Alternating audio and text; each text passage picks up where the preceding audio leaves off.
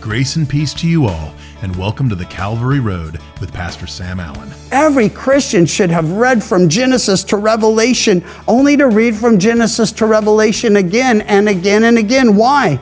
Because the word's always the same and we're ever changing. When I read those books I'm so familiar with now, I'm like amazed at some of what I see because things jump out at me and speak to me and challenge me that I never saw in my earlier years walking with the Lord.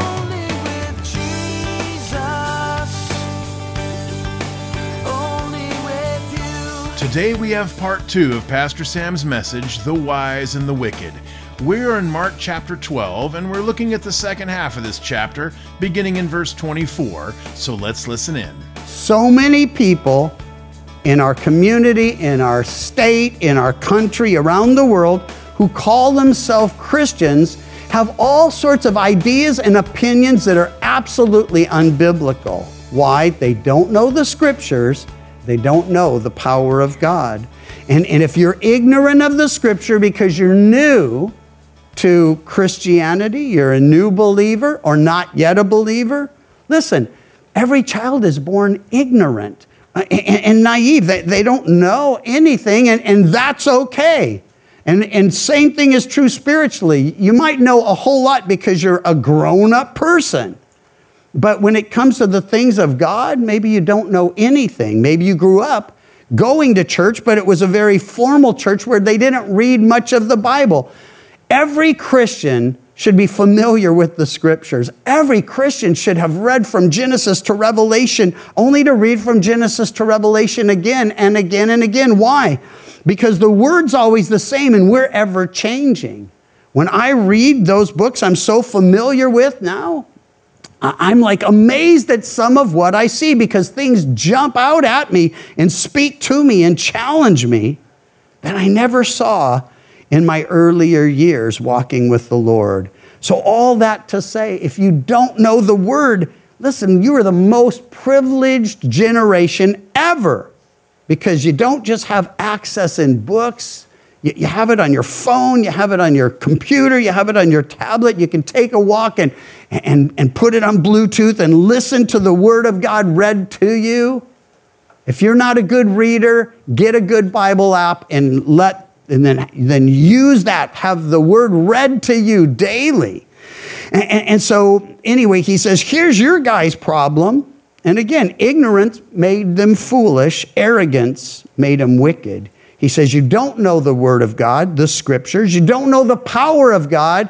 And that could mean His creative power, sustaining power. I think it's a reference to the power of the Holy Spirit, who makes the Word come alive and empowers us not just to find forgiveness for sin, convicting us, then comforting us, but giving us power over our sin. Well, Jesus prays, Father, sanctify them by your word. Your word is truth. And the question he poses in verse 24, he answers in verse 27. But first, he quotes them. They say, when they rise, he says, for when they rise, verse 25, from the dead, they neither marry nor are given in marriage, but are like the angels in heaven. Like means we will not be angels. I remember hearing somebody years ago when I was very young in the Lord talking about how we're going to be angels in heaven. And I'm like, it doesn't say that. It says like angels. In what way? The angels don't marry. They're not given in marriage. So marriage is for this life. There will be a marriage in the afterlife. It's called the marriage supper of the Lamb. It's the formal celebration of this reality that we, His church, are Jesus' bride, the bride of Christ. Well, concerning the dead that they rise, verse 26, have you not read in the book of Moses, in the burning bush passage, how God spoke to him saying, I am the God of Abraham, the God of Isaac, and the God of Jacob. He's not the God of the dead, but of the living. You are therefore greatly mistaken. Did you notice it? have you not read? Earlier he said, have you not read in the scriptures? Here he says, have you not read in the book of Moses? Why? Because these guys reject the scriptures by and large, but they do accept Moses. And he's saying, hey, the part you think is right, God says, I'm not just the God of the dead. It's not really about that. I'm the God of Abraham, Isaac, his son, Jacob, his grandson. All still conscious, all still aware, all still alive, even though they had died physically. Well, one of the scribes comes next, and after these two challenges, and that's what they were, it's refreshing to have someone come who doesn't seem to have ulterior motives. It says they came, and having heard them reasoning together, perceiving he had answered them well, he asked him, which is the first commandment of all? What's preeminent? What's the most important commandment? The primary, foremost commandment. And Jesus answered him, saying, the first of all the commandments is, hear, O Israel, the Lord our God, the Lord is one. The scribes would quote this twice a day, in the morning and again in the evening. They'd go on to say, you shall love the Lord your God with all your heart, with all your soul, with all your mind, and with all your strength. This is the first commandment. And the second is like it, you shall love your neighbor as yourself. There is no commandment greater than these. If you go back to that passage in the Old Testament, you'll see he goes on to say, and you shall teach them to your children when you lie down, when you rise up, when you walk on the way, along the way. So all of this is, everyone knew it. Everyone memorized it. Everyone shared it. 613, by the way, commandments in the Old Testament. The scribes were meticulous in studying such things. They did it without computers. That's a lot of counting. 365 of them negative, one for every day of the week. Reminds me of Pollyanna. Where are the nice ones, the happy ones? 248 were positive. But of all those, this is the one. These are the two most important to the Lord. To love the Lord your God with all your heart and soul and mind and strength. None of us would boast that we've always done that. Few of us would boast that we're even doing that right now. But this is the greatest commandment. This is what we're aiming for. This is what God's seeking after, that we would make him first. Put him above all things and all others. Love your neighbor as yourself. This is so important. It led to another parable in another passage, the parable of the Good Samaritan, because the question was asked, well, who is my neighbor? And it turns out your neighbor is anyone and everyone who's in need. Well, our neighbors just multiplied radically, exceedingly. And here's what I know for sure. No one here can meet everyone's needs, but everyone here can meet someone's needs. Not everyone here can even meet one person's all their needs, but we can all meet some need. So the point is, I can't do all things, but I can do something for someone. And that's what God's calling us to. If you're walking with him and you're living for him, he is going to open your eyes, and you're going to see opportunity. Last night, after a couple hundred people came and were fed here, someone brought 100 meals after the feeding. And so they're just boxed up and lined up, all these hot dogs and hamburgers and all this food. And when almost everyone was gone from church, some of the gals from one particular family who they're not sure if they lost their home or not. It's up in Magalia. They haven't been able to get up there and see. But big family, they went to Walmart, and then all of a sudden the girls, they're teenagers, they came back and they said, can we have all that food? And, people are looking at them like, we know you're hungry, but this is 100 meals, right? They said, we want to take it all to Walmart and pass it out. How perfect is that? So here's two gals, young enough, they probably don't have a lot of personal resources, but they can drive and they can load boxes in their car and they can go to Walmart. And how many people were so excited to see them do something? And how great for them that they woke up this morning thinking, how awesome was that? And what did they do? They just asked, can we take this food? And we're like, hey, we don't want it. And what are we going to do with it? And so anyway, I know others got involved in that stuff, and a lot of you are already on the same page. But if we're going to love our neighbor as ourselves, listen, James calls it the royal law. I love that. James 2:8.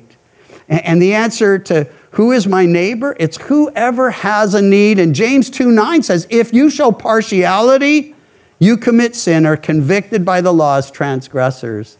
See, that's why when they said you're no respecter of persons, you don't care for one over another. You don't care for just that person. He cared for all people.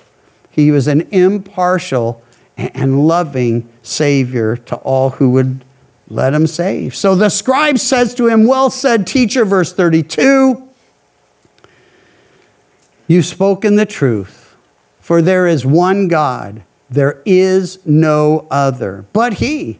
And to love him with all the heart and the understanding and the soul and the strength, and to love one's neighbor as oneself is more than whole burnt offerings and sacrifices. Listen, the fact that he understood this meant the others should have. They could have. But for whatever reason, they weren't. And when Jesus saw that he answered wisely, how refreshing, right? Tested, tempted, tried, snares laid, and now here's a guy who answers wisely.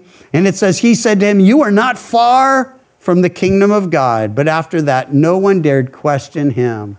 Listen, you might have, like I was, been raised in a Christian, well, semi-Christian family in my case, but, you know, they took us to church, they dropped us off. I always wondered, where do they go? And so, but nevertheless, they took us to church, and we heard the word, and I learned it, and I knew the stories and all that. Maybe you grew up that way too. My mom remarries after a horrible divorce and marries a guy that's in a whole different religious system. And I go through this training and teaching and all that. And after that, I just got stoned for 10 years because it didn't help me at all with the divorce or any of the other problems. Not blaming the church. I'm just saying, I needed God's word, and I needed God to get through all the things that I was enduring, and you do too.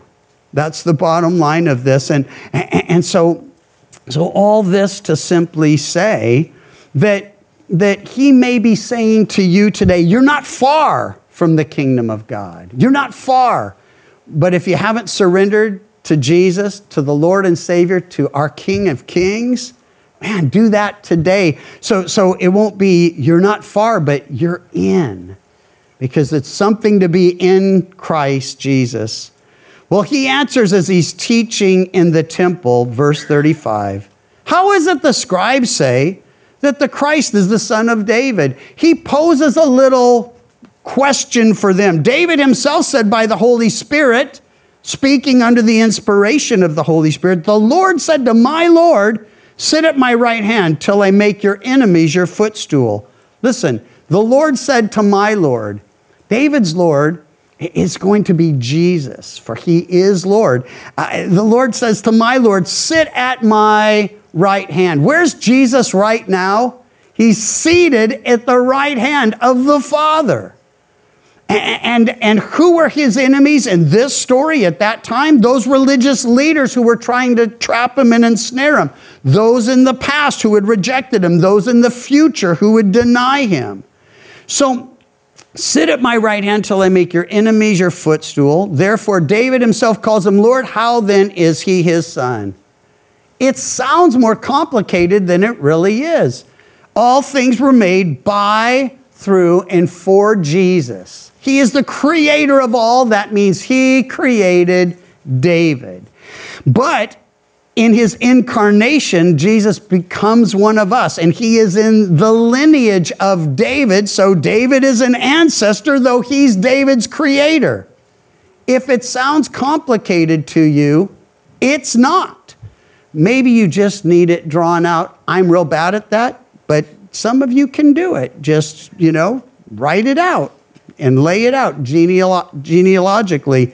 Jesus is at the top because he's the creator of all things. David's down here. Then Jesus comes along. He is a descendant of David physically, though he is the creator of David spiritually and otherwise. Well, anyway, these guys didn't really know, but we do read something that's encouraging, and that is the common people heard him gladly. It was just the smart people that had problems, you know. Those who thought they were so smart, those who thought they were so wise, thought they were keeping the law because they had a copy of it. That would be like us thinking, yeah, I obey everything in the Bible because I have one. But we know that's not the case. So they did, and we do today, hear him gladly. Well, he concludes with a warning and then a revelation of how God looks on what we're doing for him, what we're giving to him, and well, everything we do, you know, what motivates us to do all we do. Now, he says to those, then he said to them in his teaching, verse 38, beware of the scribes who desire to go around in long robes, love greetings in the marketplaces, the best seats in the synagogues, the best places at feast, who devour widows' houses and for a pretense make long prayers. These will receive greater condemnation. I wonder if this was a bit of a stinger for James and John. Remember, they were after the positions of notoriety. They wanted prestige, and they'd been promised that in the regeneration, when the Son of Man sits on the throne of his glory, they would sit on 12 thrones, not the two of them, they'd have their own, but the 12 would sit on 12 thrones, judging the 12 tribes of Israel. Minus Judas, someone will be on that other throne. But here's the thing. These guys aren't satisfied that in the coming kingdom, when Jesus rules and reigns from Jerusalem on this earth, they're in the preeminent positions already. They're flanking him on either side. 6 here and 6 here. But James and John want to be right next to Jesus. And if I understand this right, I'm pretty sure they would have been arguing over who got to be at the right hand. If he said, okay, you can have the right and the left, then it's going to be, okay, who's going to be, right? They're going to do something to say, I want that position. And I want to say, if you're after position, you're never going to be satisfied, no matter how high you climb on that ladder. Whatever it is that's not him will never satisfy you. Well, he says they for a pretense make long prayers. You could watch them publicly acting so spiritual, but in the privateness of their own houses, they're devouring widows' houses, and he says they're going to receive a greater condemnation. Important to know this. God did not send his Son into the world to condemn the world, but that the world through him might be saved. You know, that follows on the heels of, for God so loved the world, he gave his only begotten Son, that whoever believes in him should not perish, but have everlasting life.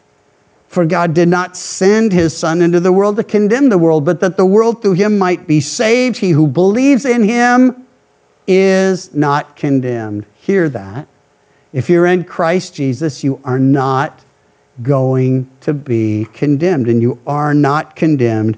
But he who does not believe is condemned already, because he's not believed in the name of the only begotten Son of God.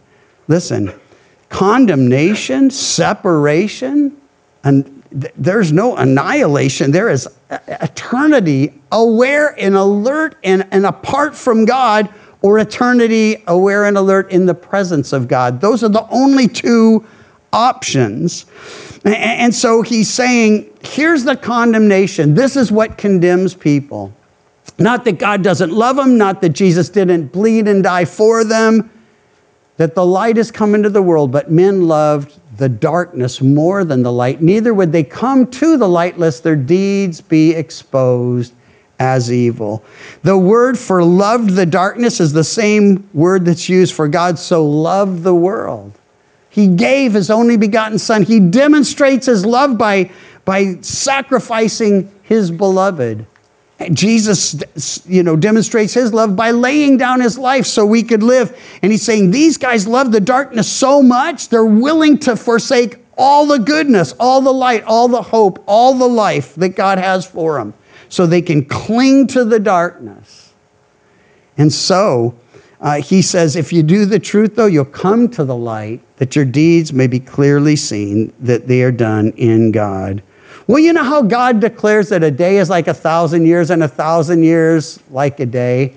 It's like his calendar is so different than ours, He's like, okay, day one. And then it's like, not in creation, by the way. Those are literal days.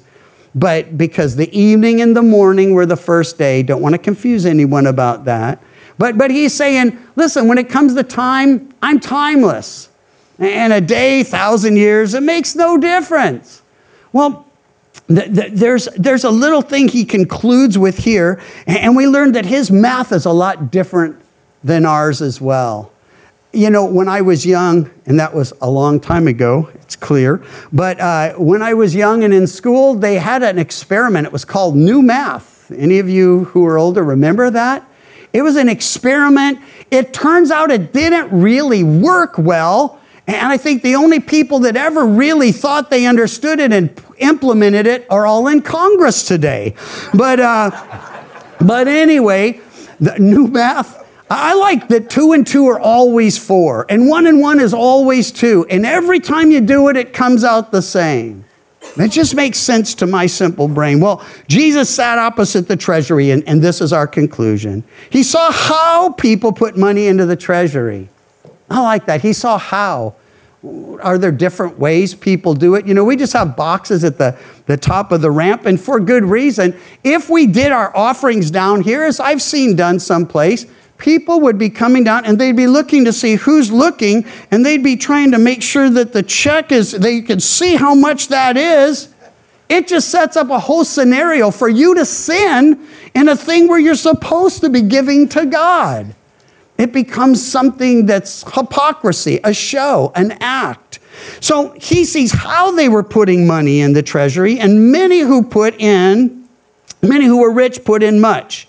Now he has no problem with that. He's saying they had more, they put in more. But one poor widow came, threw in 2 mites, which make a quadrans. So he called his disciples to himself and said, assuredly I say to you, this poor widow has put in more than all those who have given to the treasury. He's not saying she gave more than the rich people. He's saying she gave more than all of those people. That's important. Why? Because they put in out of their abundance. And by the way, that's one reason we give. Everything we have comes from him. We want to give back to him. We're saying we acknowledge, Lord, you are the giver of all things. And so we give back our tithe, we give back our tenth, we give offerings to care for things and people and situations beyond that. But in all that, he says, some put in more, she put in more than all those who've given to the treasury, for they put out of their abundance, but she out of her poverty put in all that she had, her whole livelihood. It's like he saw how they gave, he saw how much they gave, and he said, she gave more than all because she wasn't worried about what would happen to her next. She just gave what she had, trusting that what she had came from him, and he would give whatever she needed. In 1 Peter 3:14, we are told to sanctify the Lord God in our hearts and always be ready to give a defense to everyone who asks us a reason for the hope that's in us. Think about this. Sanctifying the Lord God in our hearts simply means giving our wholehearted allegiance to Jesus Christ and worshiping him only despite the cost. And giving a defense to anyone who asks why we have hope in Christ? Well, that's just about the most powerful way that we can share the gospel with another person. Our ability to do these things is directly related to how well we know the Scriptures and the power of God. And not knowing the Scriptures and the power of God is exactly what Jesus said was the issue with the Sadducees and the reason why they were mistaken. The Calvary Road is a ministry of Calvary Chapel Chico, and you can visit our website, ccchico.com, or download the CC Chico app to contact us and listen to other studies from Pastor Sam. You can also listen to The Calvary Road as a daily podcast by visiting thecalvaryroad.com. We'd love to hear from you, and until next time, may you find grace and peace as your journey takes you down the Calvary Road. And your grace